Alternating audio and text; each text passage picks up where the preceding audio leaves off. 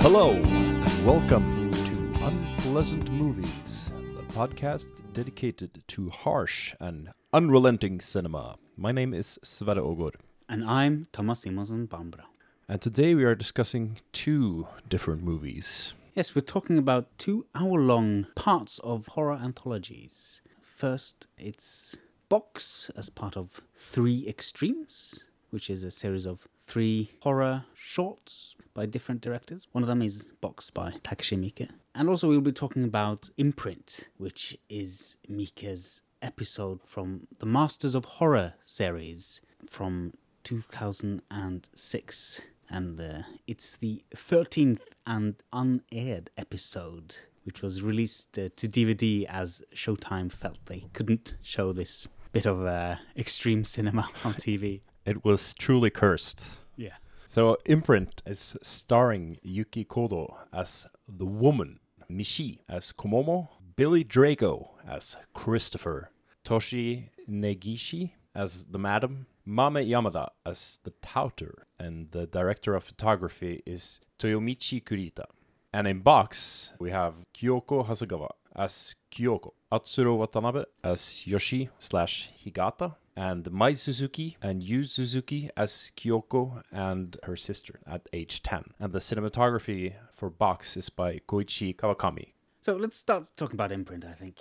The screenplay is written by Daisuke Tengan, who also did the screenplay for Audition and 13 Assassins. He's also written screenplays for a couple of Imamura's films, Warm Water Under Red Bridge and Eel, I think. And it's based on a novel by Shimako Iwai called Boki Kyoti. Well, I'm not sure if I'm pronouncing that right, but...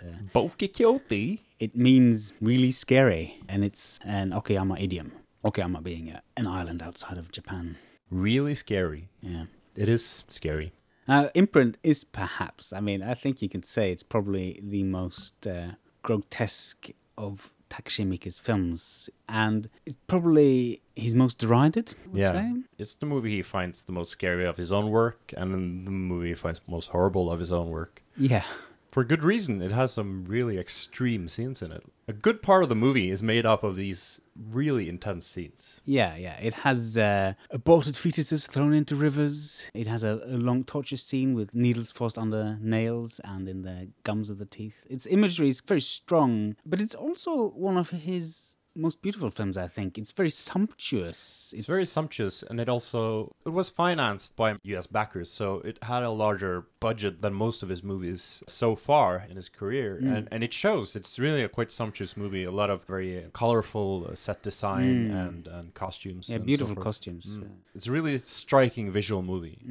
And as I said, it was unaired. There was a bit of a back and forth where he negotiated with Mick Garris, who is the creator of the Master of Horror series. There were 2 seasons, and what they did is they got a lot of horror directors, like Guillermo del Toro and Stuart Gordon. Wes Craven, I think, was part of it. Just a whole bunch of these people to direct a single episode, and they could do whatever they wanted. There were no restrictions, which is a nice concept. I don't think I saw the whole series, but I think it was okay. Some good stuff, some not so interesting, a bit varied. It's one of these horror anthologies from the early 2000s, before it became a big thing with American Horror Story and that sort of stuff. Well, horror anthologies have been a thing for quite a while, but this is sort of the beginning of the more cinematic tradition of horror anthology. That's right, yeah, because early 2000s, that's when TV started to become more of a competitor to cinema in some ways. They're trying to put more money in it, trying to get big-name directors to do stuff. Yeah, and also being a much more freer medium than the constraints of Hollywood cinema has been able to provide for directors in the US. Yeah,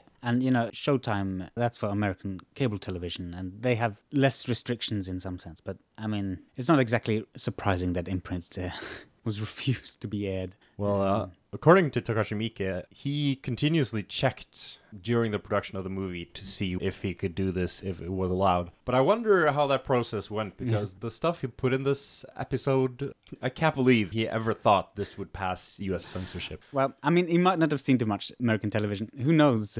Well, especially considering the sort of US taboo of abortions. It's a huge thing there and a huge political, hot potato. So.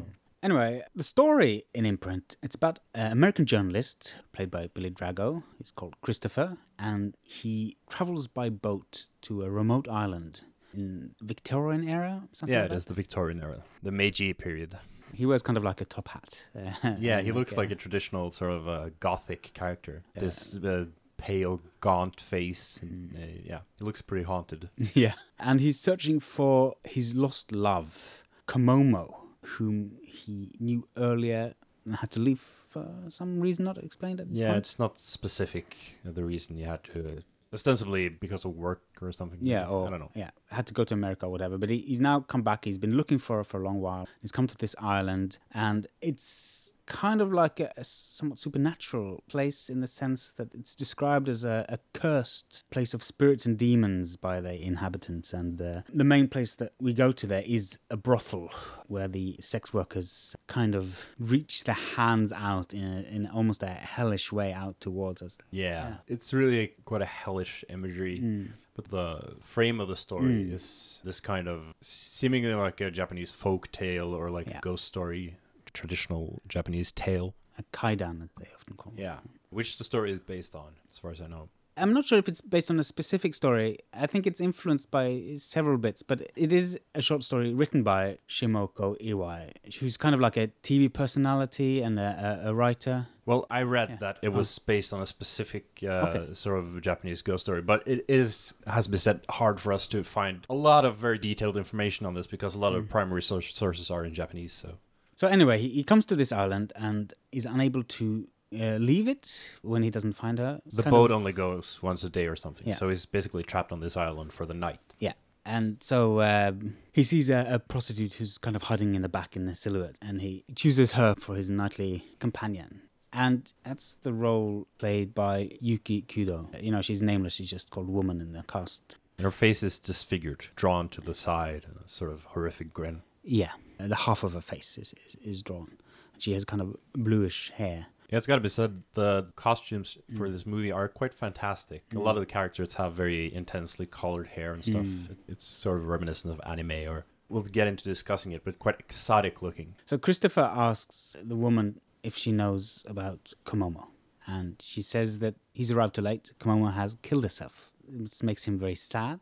And he asks her to recount her story. And the film consists of 3 retellings of her story. And for each time, he kind of senses that something's been left out, something's a bit of a lie. So he kind of insists on the truth to come out. And each time the story kind of gets worse and more problematic. And it ends up like a kaidan ghost story with like a supernatural element. The supernatural element is quite long in waiting before it happens. But towards the end of the story, it turns into this quite supernatural story. So initially, the tale that the woman tells is kind of like Madame Butterfly-ish. Komomo coming to the island and working as a prostitute, but believing that there's a man who loves her who's going to come and get her, and kind of denying her role as a sex worker. And then the other prostitutes plot to have her tortured by the madam of the house. Yeah, and the woman also tells her own story of how she became a prostitute. She came from these hardworking but good parents that she eventually got taken away from and put into prostitution. So she was quite, from an innocent background in this first telling of the story.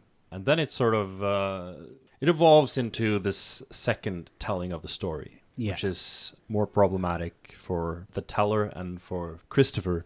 Finds it more distressing. Yeah, because initially in the first version, Komomo and the woman, they're friends. And what's happened to Komomo is that someone has stolen a ring. A jade ring from the madam. And kind of planted a hairpin of Komomo's in her room. And then she's consequently tortured by the madam, or by the orders of the madam. Actually, the torturer is played by the author, Shimoko Iwai. It's quite interesting. Yeah, it's an interesting choice. But yeah, Komomo is basically framed for this theft, and she's being exposed to this incredibly intense torture. It is very stylized and colorful and intense, but also very unyielding in the way it shows all the shit being done to her. Yeah, it's very graphic. Very graphic. You see like these needles pressed under the nails very directly, and it's unpleasant to watch. So in the second version of the story, she tells that she is the one who planted the hairpin. She stole the jade ring and she planted the hairpin to put the blame on Komomo. Yeah, and she frames it as kind of an act of kindness to send her to heaven. Is that how she says it? Well, not the thievery or the framing, but the murder of Komomo. She admits to murdering, to strangling her after the torture. She's just in agony. Yeah. And she frames it as sending her to heaven. These women on this island basically are in hell. The life they lead is just horrible. And of course, everything is extremely stylized as well, so it really does seem like this hellish place. So it makes sense for her to sort of say, yeah, I'm sending her to a better place. I didn't want her to experience all this agony. Kind of it makes sense, but yeah, still it's it's kind terrible. of makes sense, but it's still a bit suspicious or weird.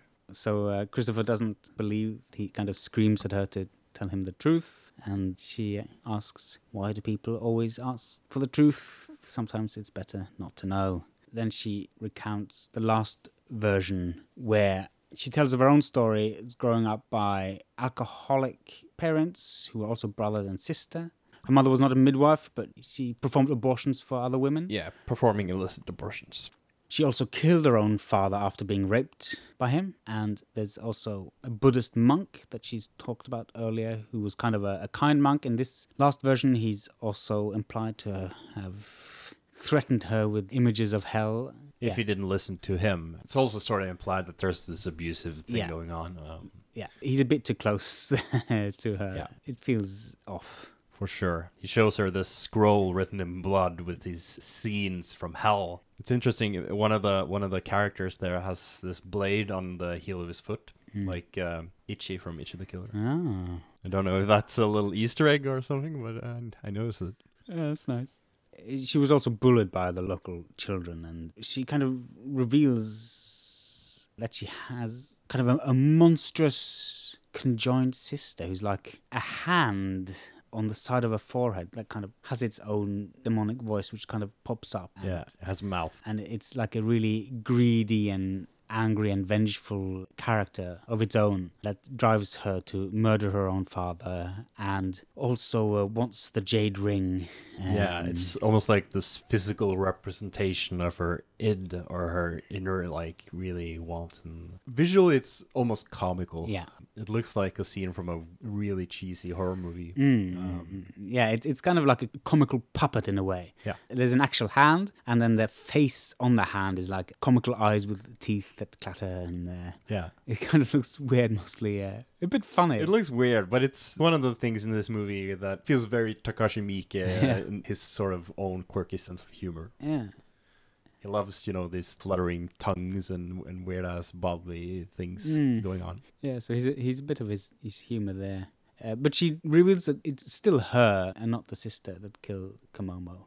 Yeah, it's the Siamese twin is the one who instigated the theft of the jade ring, but she's still the one who decided to kill Komomo. There's a lot of things going on. There's a lot of layers to the story. There's a lot of dynamism and interplay between the characters, and there's a lot of questions about what's real, what's not, what is the actual truth. It's a very complex story. I mean, it was supposed to be like this horror anthology episode. I don't think they imagined it to be this kind of complex, layered story, because it's a very, very, very dense story. Yeah, and it's really interesting, I think. I mean, it's easy to just focus on like the grotesqueries. I mean, that's what really jumps out at you, but there's certainly a lot more to it than just grotesque imagery. To understand it properly, because again, it was considered as a misogynistic film. Yeah, probably his most maligned film. Probably one of the films that most reviewers found the most disgusting, especially in the West,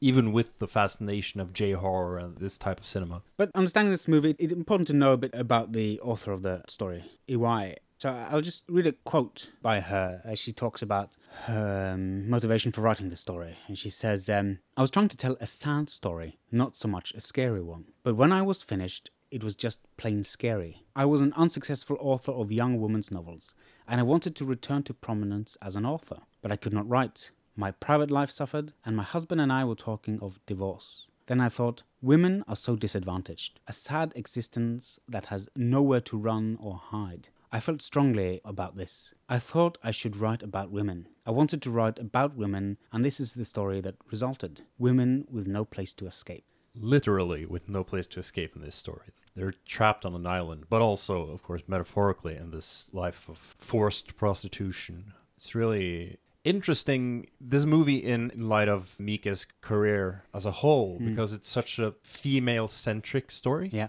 And I think it really bears a really hard feminist reading of it. Actually, it's very focused on female suffering, and a lot of the criticisms of this movie has been that it's been misogynistic and really sort of fetishizing violence against women. But I think on the contrary, it really forces the viewer to deal with oppression and violence against women, and it doesn't show females as just being objects for torture. On the contrary, it shows them as being real people. And so the horror you see inflicted upon them becomes that much more horrific. Also, I wouldn't say that the violence is fetishistic. It's horrifying, certainly, and very graphic. But it's not sexualized. Right, which is why I find it sort of a baseless criticism. It's a very superficial reading of the movie. Also, it's worth noting that the only male character is Christopher, and while he instigates the retelling, most of the story is about women, and most of the screen time being female actors. And originally, the story was written in monologue form, from the point of view of the malformed woman. Kind of, I imagine, like Edgar Allan Poe's Telltale Heart, which kind of slowly reveals new layers as it goes along. So the character Christopher is Daisuke Tengan's addition, and he's focused on truth, like the existential examination of truth. That's kind of his way to adapt it into a screenplay. Yeah, but it's interesting because the character is also searching for a fantasy almost, like this idealized, exotic Japanese woman that is searching for in vain, like wandering restlessly, haunted by the memory of this woman wandering around the country. And honestly, it's sort of, it has echoes of this otaku, this Western sort of deep fascination and longing for this idealized Japanese woman that's sort of pathetic. Yeah. So there's quite a few interesting interpretations of Imprint out there. I found a couple of articles I thought was quite interesting. There's a Spanish article written by Victorio Sanchez Valmoricinco called Textual Analysis of Imprint, Influences of the Greek Myth of Orpheus and Eurydice. And formally, there's quite a few similarities. He starts riding a ferry, similar to like the river Styx with Orpheus, you know, and he's looking for his lost love, and he's kind of traveling to the underworld. Yeah, it's a very, very common mythological theme to travel to the underworld via boat. Yeah, it's Charon, the ferryman. The ferryman, yeah. And the story of Orpheus is, of course, the hero of Greek mythology who's this big musician about to get married to the nymph Eurydice. She gets bitten by a snake and dies on the wedding day. So he travels back to Hades to bring her to life, and he uses his music to enchant first Cerberus, three-headed dog, and then Hades and Persephone. And they give him the deal that, you know, you can bring her back as long as you don't look at her before you come to the land above. And just as he's about to leave Hades, he turns around too early, beleaguered by self-doubt or maybe by mistake. There's a lot of ambiguity, and she dies again. And formally, there's a lot of similarities, I think, with Imprint. I agree. Like, the whole setting is incredibly underworld-esque. It's very dark and grim, yet colorful and intense, like this infernal, hellish place. It's clear that he's sort of gone beyond this transient point, like this liminal space between worlds. And it's even commented upon directly by the woman who says that this is a place for spirits and ghosts. It is a haunted place. But as she says, which I find very interesting in light of the sort of female-centric point of view of this story, is that she says, it's not the ghosts that bother me, it's the people. Yeah. And towards the end, when the woman has revealed the full story, Christopher goes into this mad rage, unable to accept the truth, and shoots her. And she says, we can't die, she and her sister, the hand creature. And he shoots her some more. And when she gets up, it's turned into Komomo, who then grabs the back of her head and takes out some of her brain and shows it to him. Yeah, it's very really graphically. gruesome. Yeah.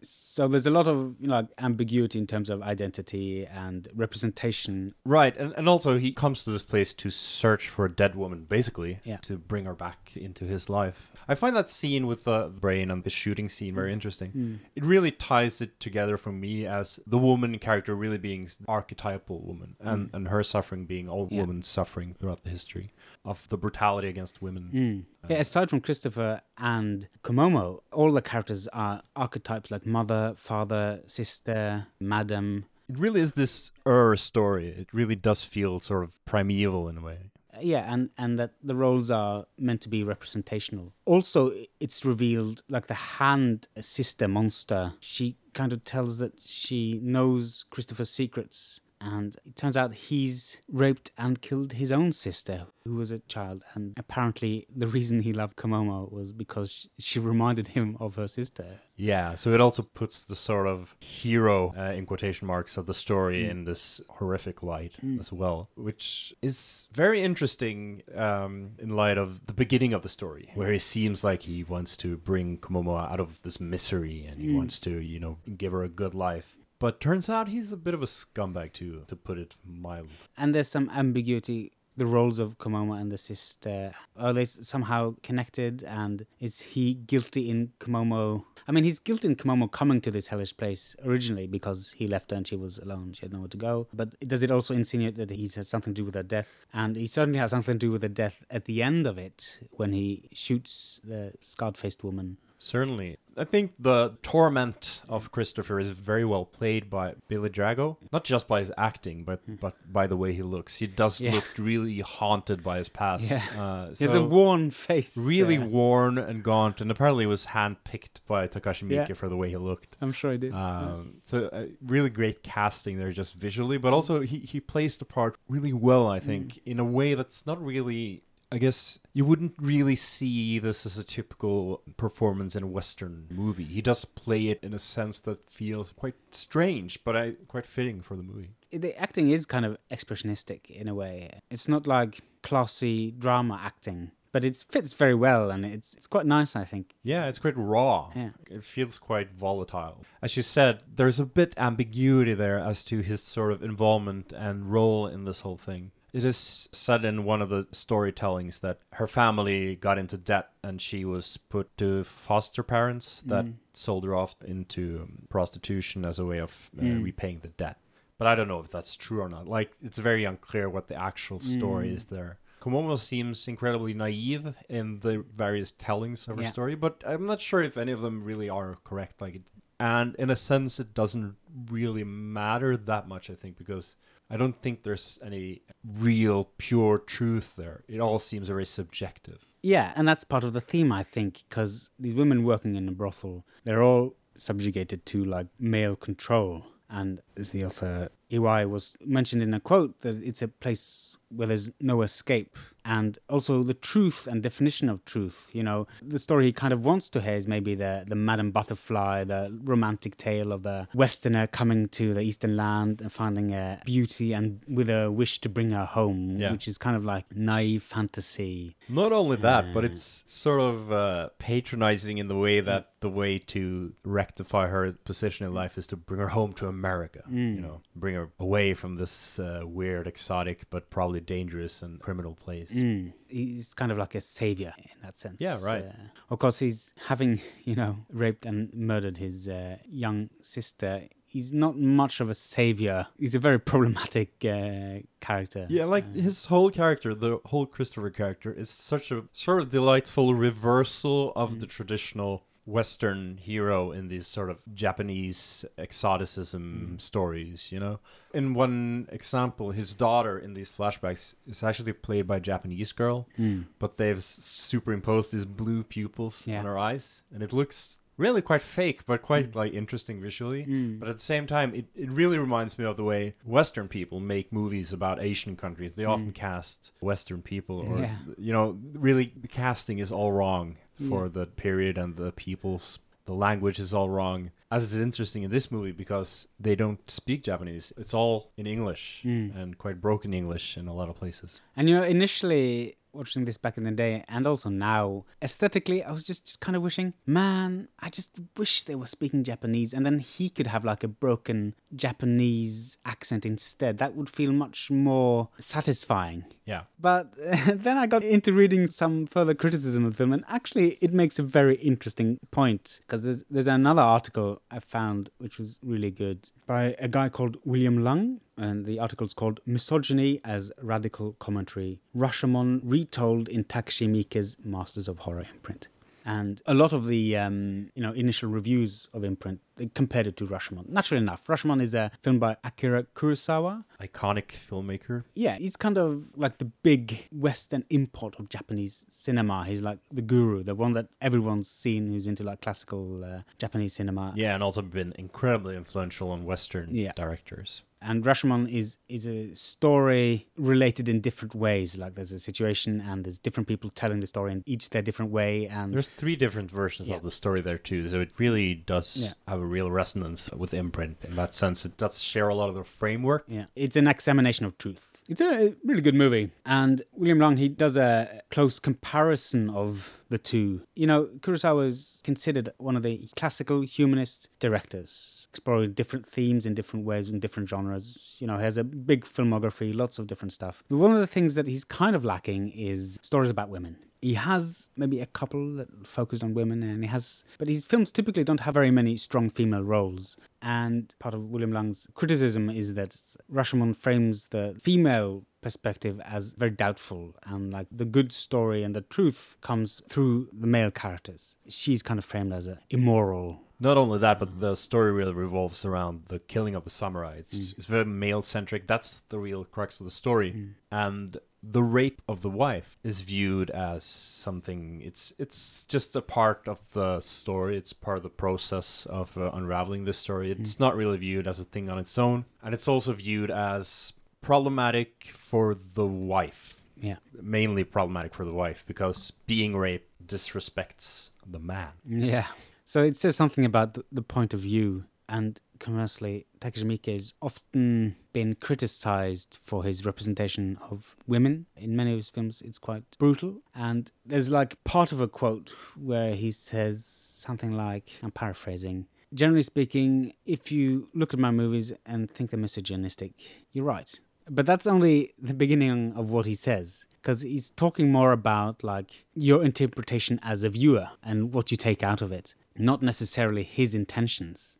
It's more about like, if that's what you think, then that's on me. But I think we can understand pretty clearly of his other films and this as well, that he's very invested in the troubles of women and male structures and male gaze, putting women in extremely unpleasant situations. Yeah, and making you deal with it as a viewer. But part of what he says in that interview is that he does have an intention, but he puts that intention into his movie, and he wants his movie to do the talking for him. And so if you get the sense that it's misogynistic, then in a sense that's true, because he is telling you what he wants to tell you through his movie, but that's not his intention. That's your sort of interpretation of it. But his intention is definitely there in the movie, according to himself. And I think that attitude is kind of similar to what David Lynch says about his movies. He's not really interested in talking about the meaning of his movies to the audience after they see it. He wants the work to speak for itself. So I think he's similar there. Yeah, and it's a very,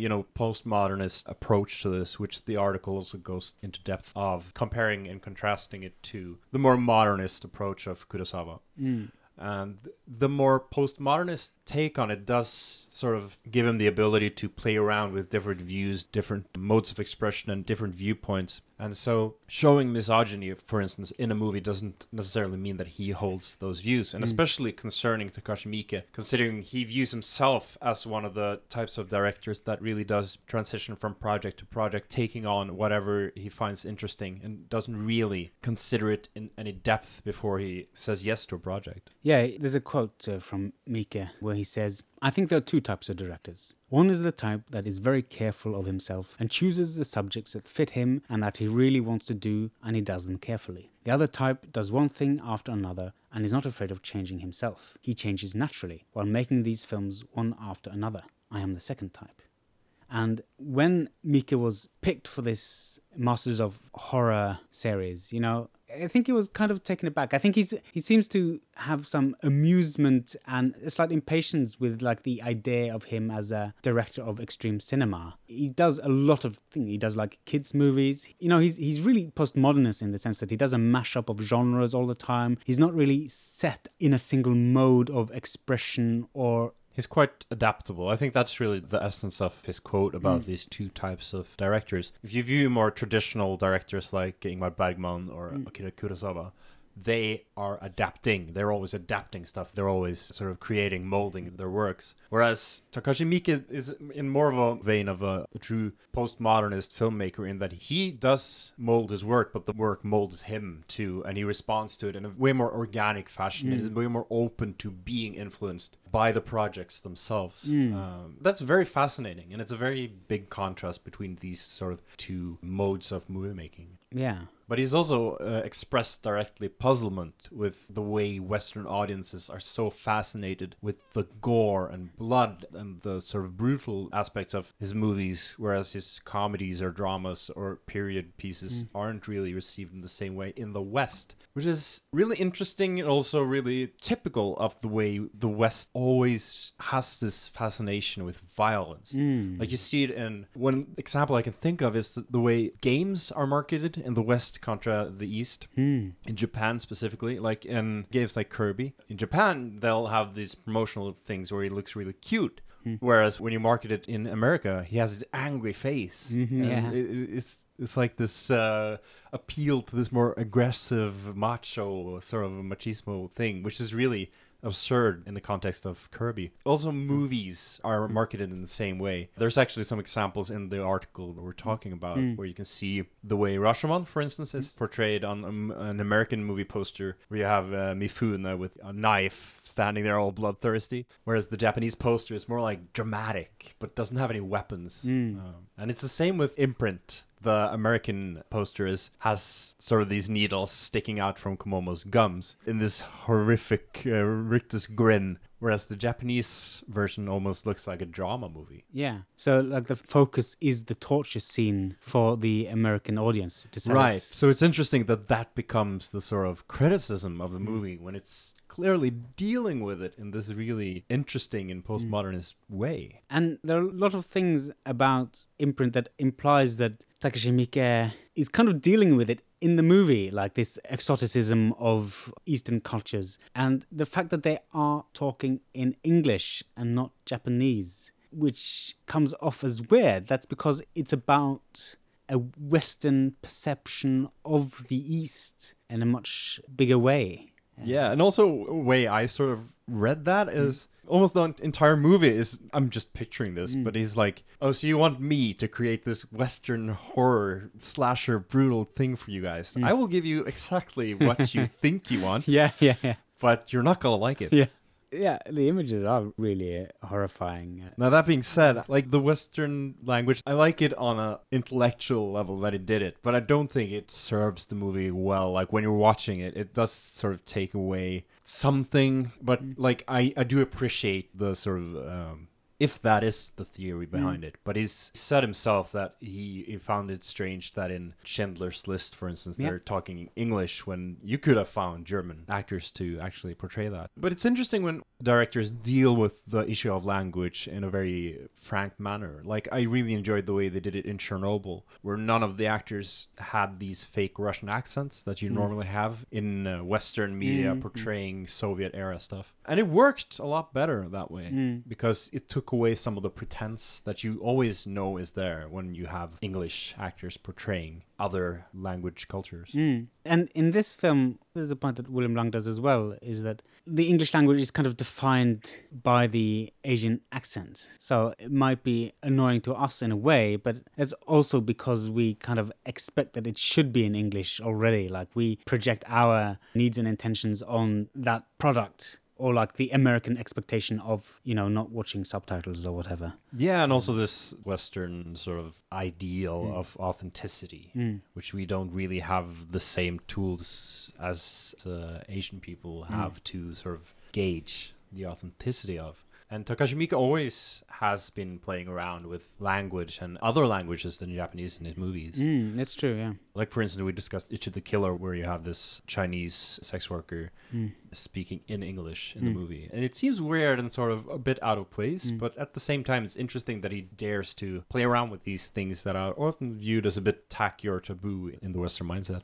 Also, in that film, they're speaking like Mandarin and some Korean, I think. And that doesn't really register necessarily in terms of the multilingual nature of the film for Western audiences. For us, it's just like Asian language. Yeah, they're speaking Asian. and English language, which is kind of the normalized Western language. Yeah, so it's quite a playful movie for such a horrific theme and content. And the story itself, it's like it has every horrific thing you can think of, like pedophilia, incest, rape, abortion, literally everything you can think of. But at the same time, it's very playful in the way it plays with the modes of cinema, of the modes of storytelling, Western versus Japanese storytelling. It's very playful in that sense. It feels a bit like he's in kind of like a trickster mode and playing a lot with the expectation of Asian extreme cinema and pushing a few buttons. Yeah, but it is funny because... Yeah, masters of horror. Yeah. Elshie is the real master of horror. And he is. He's clearly has thought more about it and is more interesting in sort of exploring the medium of this type of genre movie or genre anthology. It's really admirable. But it's interesting though, because he hasn't done that much films that are explicitly horror. He did the One Missed Call, which was a big hit. It's kind of a Ringu... Yeah, I saw it and I honestly don't remember much of it. It was kind of mediocre in my view, but... And I think he has a couple of other ones, but pure horror movies, he's not really done too much of that. Not too much extreme stuff either. Like, it seems to be like this period around the late 90s, early 2000s where he really dealt a lot with that. Yeah, so this came out in 2006. Yeah. And since then, he hasn't really done much extreme cinema. He has some films that they're not extreme cinema, but he has like Lessons of Evil, which is about a teacher who creates a scenario where all his pupils have to kind of fight to survive. It's an okay movie. It doesn't really go as far as something like Battle Royale, but in some ways it feels like Imprint finishes his chapter on like the extreme cinema productions that he's done. In a very beautiful way, like the way it comments on extreme cinema and Western preoccupation with violence and stuff. Like, it's interesting, we're talking about Takashi Miike and we will only discuss his horrible movies, but of course this podcast is about extreme and unpleasant cinema, so in that sense we're sort of obligated to do that. But I do find it very interesting as a capstone for his extreme cinema. It's very nice. At the very end of the film, Imprint, after the credits roll, there's an image of the malformed woman. The camera's kind of gliding around some see-through curtains towards her side, and she turns around looking at the camera quite contently, and she kind of smiles and shrugs knowingly while she's like grilling some fish. Yeah. And it's kind of setting where she's doing something she likes. She seems quite content, and the knowing look, which also William Lang points out, is kind of a fun pointer at us as the audience. Oh, yeah. Now we've gotten what we wanted. Aren't you satisfied, in a sense? And apparently that scene was at the request of the author who wanted to have a nice meal. Yeah. The actor? The author, or the actor. Either way, it was sort of the request was to get some rockfish and have a nice meal. There's a quote here from Takashi Miike talking about the epilogue. This time, it was supposed to be a scene with Kudo-san, the lead. We talked about what we should do. What should she be doing, we discussed. I said, maybe she's grilling fish. She said, grilling a fish, that's good. There's no particular reason. She said it should be a rockfish. It's a fish with scary eyes. She happily grills this. There are things she likes not depicted in the movie. She doesn't get to eat too often. So she got her hands on rockfish, which she likes. So she has an expression not seen in the movie. I tried it, and it was a mysterious scene. I just like the sort of irreverence he does approach these things with. He goes with the flow. He sort of allows for these accidents to happen. And it is like you mentioned David Lynch earlier. It's reminiscent of the way he works with stuff too. He takes an accident and makes it into something. Like the most famous probably is Bob in Twin Peaks, which was a set designer or something. And he was accidentally caught in a mirror. And David Lynch thought that looked interesting and just decided to incorporate it into Twin Peaks. And so it is in stark contrast to these sort of auteur filmmakers who really plan everything in meticulous detail. It's a sort of much more jazzy way of going about it. You go with the mistakes and you repeat it and you double down on the mistakes. I really like that irreverent mode of filmmaking. There's an openness to that approach, and right. But it's still like the fish bears some interpretation. Like it's kind of one-eyed, which can imply like a impaired vision. Yeah. But it can also refer to like the one-eyed monster, a phallic symbolism, yeah. So, in a sense, she's kind of grilling like the male gaze a bit. Yeah, there are a lot of scenes actually in the movie which can be really interpreted in a heavily symbolic way. But it doesn't necessarily have to be that way. No, that's a really nice and open thing about this movie and Takashi Miike's work in general. It's very open. In a way that's maybe weird to describe it as. It's very inclusive for such horrific cinema. And we should talk about the box as well. Yeah. It's from 2004, and as also part of an anthology, there was originally a collection of films called just 3, which was different directors, and then they made 3 extremes, which had Park Chan-wook, Fruit Chan, and Takashi Miike. This is like a collaborative Asian project. It's not orchestrated by Americans. And he's in a very different mode here. Yeah, Master of Horror was only Western movie makers, I think, with the exception of Takashi Miike, where he was the only Asian director, seemingly thrown in as a... Oh, I guess we gotta have an Asian director as well. Whereas 3 Extremes is more Asian-focused. And I think it's fair to say that Miike's film is the least extreme of these 3. It's not really an extreme film at all. It has a much more subtle, sombre, regretful vibe. It's almost poetic. It feels shorter than it is, almost. It's a very simple story. But at the same time, it's quite confusing as well.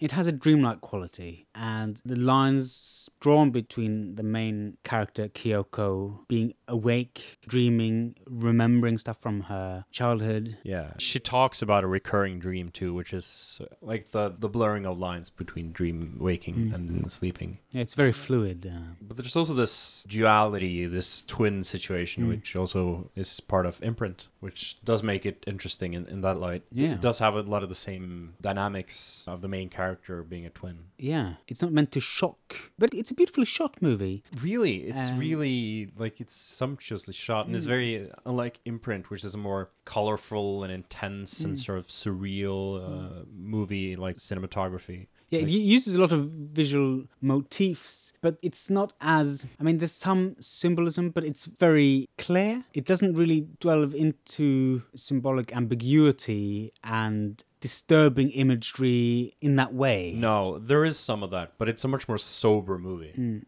my view.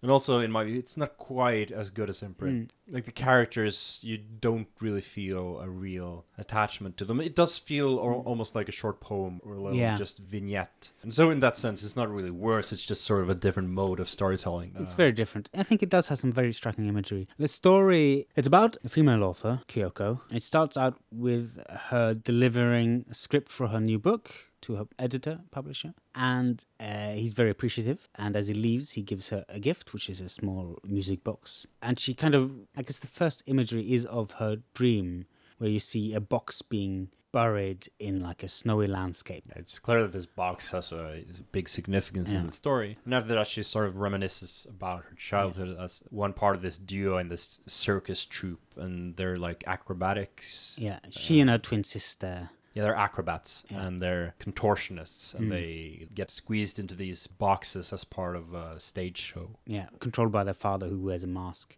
Yeah. And it's the same actor who plays the editor/love interest and the father, so Yoshi and Higata. Yeah, are they the same? It's the same actor. Yeah, the same actor, but it's not the same character. Well, not explicitly, but there's a... It's a bit unclear, because the movie was kind of confusing to me, even though it's very few characters and quite a simple plot line. But the line between reality and dream is a bit blurred there, and I wasn't quite sure what was happening at points. I think, in a sense, it's kind of archetypal as well. Like, the roles are archetypal. Yeah. The male figure as father or lover, as like the lines blurring between the roles there a bit. There's a general theme of claustrophobia, being boxed in, which is part of the act as contortionists. But there are also a lot of scenes with plastic pressing up against her face or drawn over her as a big plastic bag. Yeah, sort of nightmares. And there's really beautiful scene that shows a small doll of her being contorted with like these creaky sounds and being covered in the plastic as well. Yeah, that's a really good scene and really quite strange too. It's almost like it's a voodoo doll or something. Kind of like a series of these close-up shots of the doll being covered in plastic and then crushed and crumpled together, intercut with scenes of her. Yeah, and she's outside, like in the snow. It's really weird, like with the sound and stuff. But yeah, quite beautiful too. The sound's interesting because it's quite unlike the sound design in the other films that we talked about in Takashi Miike. It's much more muted and much more delicate. There's a lot of silence or apparent silence in this film. And it doesn't really have these weird body sounds that are kind of squishy and stuff. No, and there's like a slight moment of abrasiveness with some jump cuts early on in the movie. Sort of to build tension or something. But that's really the only part that's abrasive in that sense. The movie does feel quite different from a lot of his other quote-unquote extreme stuff. Yeah.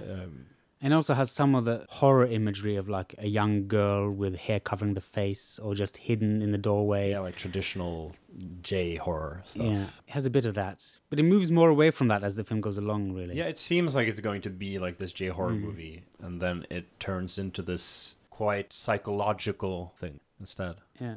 But it's quite tranquil too for such a harrowing movie. It doesn't really have the humor that I often find quite appealing in his films. It doesn't have any humor at all. It's very, like I said, it's a much more sober movie. It's not as playful in that sense, but it's beautifully edited and it's very dreamy in a way. Yeah, the cinematography is great. The framing is good. The editing is good. The sound design is really, really nice. Like it's very well put together. Everything really works. But maybe not as interesting. No, it does feel like more airy. It doesn't feel as substantial. It's not really as interesting a look into something. It's really more of just this sad tale. I don't feel like there's a lot I need to discuss about it. You know, it does feel like an interesting little thing. But it's about the same length as Imprint actually, and it does feel so much shorter. It feels much shorter, yeah. It's not thematically as potent, I think, but it is very interesting in terms of talking about Takashi Miike's different modes and how it compares to Imprint. It does also have some really sumptuous imagery. There's the scenes of the acrobats, the young twins, the lighting there, and the backdrop of this yokai, and it's very, very beautiful. Yeah, these the lighting, big red flat surfaces and this blue demon. And it's very warmly lit. Yeah. And it's contrasted with these outdoor scenes of snow, and it's very blue and very cold. So visually, it's really beautiful. And the story is also a tale about female suffering. It's sad. Yeah. Her twin sister dies by accident. There's a situation where her twin sister, Shoko, is praised by her father and given a necklace, which is not exactly jealousy, but a feeling of insufficiency in herself, in Kyoko. Yeah, there's the sense of favoritism, and she does feel insufficient. Like, she's not being belittled or anything. No. She isn't favored. Yeah, and she also finds the father kind of curled up, sleeping together with... I'm not sure if that's meant to be an incestuous thing. That's how I read it. Like, it feels like it's supposed to imply incest. And there is some sexual imagery. Yeah. I mean, initially it could also look like just favoritism in terms of physical contact. Maybe. I would think that's maybe a more naive way of looking at it. But it could be. It's not very explicit. Yeah, that's what I thought at first. But then there's some sexual imagery later on that kind of implies stronger that there is a sexual connection. Right. And also knowing Takashi Miike, you know, you do sort of bring that baggage into it. Yeah. So while her sister is practicing contortion in one of the boxes, she kind of locks the box and she says, I don't want to hurt you, I just want to have some of the attention. I'm paraphrasing. But She basically wants to be her for a day or something. But her father catches her in the act and gets really angry, and there's a scuffle or sort of. And she cuts the father's face with a dart. Yep. And she bumps into some source of fuel or... It's a heating, like an oven. Yeah, and the tent burns down and her sister dies. Apparently. Yeah, because it does have a twist at the end. Right, but I'm not sure if that's, like, it's a bit unclear. Yeah, that's what it sets up anyway, that she's guilty in accidentally killing her sister and that she's dealing with that guilt. And it's really well done, like, when she's running from the burning tent. It looks really, really gorgeous. But then at the end, as it's, gone through these dream sequences several times, it kind of reveals that her and her still young sister, who's still a child, but she's a grown-up woman at 25, they're conjoined twins. But to me, that's more symbolic. I don't really feel that that's supposed to be a representation of an... No, I don't think she's actually a Siamese. It's more symbolic of her living with that sort of guilt and living with the memory of her sister still alive within her. But yeah, because there's this sort of reappraisal of the situation where she goes to the old circus tent and finds out that it hasn't burned down. It's only burned a portion of the floor, but the sister is still dead, but she's moving in the box, and the father comes in, and he's part publisher, part father. Like, I'm a bit confused by all that, honestly. It's very associative. Yeah, and it reminds me a bit of the sort of denouement of Audition. You have this sort of dream sequence and sort of dealing with past issues, characters popping up, and sort of it's doesn't work as well in this movie, I think, as it does in Audition. I agree, because you have in addition the character Asami, who's the antagonist, I guess. Anti-hero. Anti-hero. What's in the article, there's this disparaging comment about Audition where it's like, this Cinderella, which at the strike of 12 becomes a dominatrix or something. Yeah, that's off. That's completely off. Yeah. He's in what way is she a dominatrix? She's a psychopath. Like, it's not... Yeah, whatever. It was a really good article, but just that point is just the superficial reading of Audition. I don't get what he's thinking about there. But yeah, initially neither of these two of his works have been my favorite Miike stuff, but at reappraisal, I think Imprint is very interesting. It carries a lot of interpretations well. Yeah, I really like Imprint. It's one of the movies of Takashi Miike that has stuck with me the most imagery-wise, but also the torture scenes are some of the most horrific. But really, the ambiance of that movie is really interesting. And really has stuck with me for a long time. But rewatching it, I actually liked it even better. And also reading about it has made me appreciate it more, like the contrasting of Kurosawa's works, for instance, and earlier stories, and just viewing it in light of the history of Japanese cinema and Western versus Asian cinema. It's really quite an interesting anomaly, this little thing. Yeah, and it kind of reminds me a little bit of sort of a lower budget version of something like Kwaidan or Jigoku, or these, extremely beautiful Japanese classical ghost stories that have these elaborate sets, striking colors, these ghost stories, Portrait of Hell. Yeah, it also reminds me of some Korean cinema, where you have these also sort of more traditional tales, which can also be really harrowing and intense, like spring, summer, winter. No, spring, summer, fall, winter, spring. Yeah. Kim Ki-duk. Yeah. It reminds me a bit of Kim Ki-duk in the way it's both historical and really intense, and also poetic and beautiful at times. Yeah. It's just a real weird mix that works incredibly well. Yeah, he's a great director.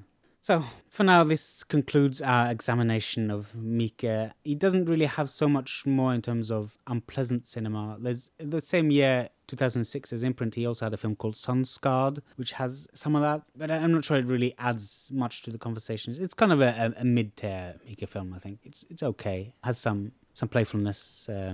Yeah, it does have a lot of other movies, but as you said, not a lot of extreme cinema from this point on. But still a lot of stuff that's worth checking out, and a lot of stuff I will be checking out, because these rewatchings of Miike movies has really given me a lot of interest in him as a movie maker. Absolutely. And as a very versatile artist and storyteller and purveyor of stories from others.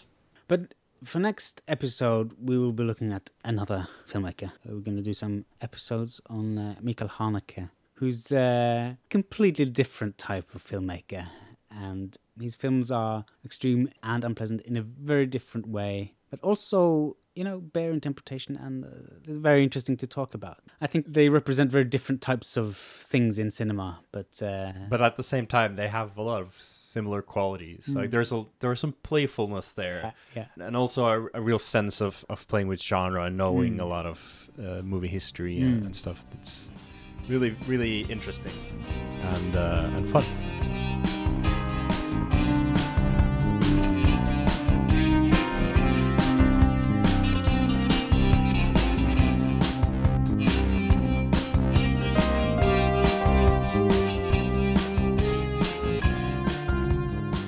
So, Tommy, Thomas, do you have any recommendations this week? I do.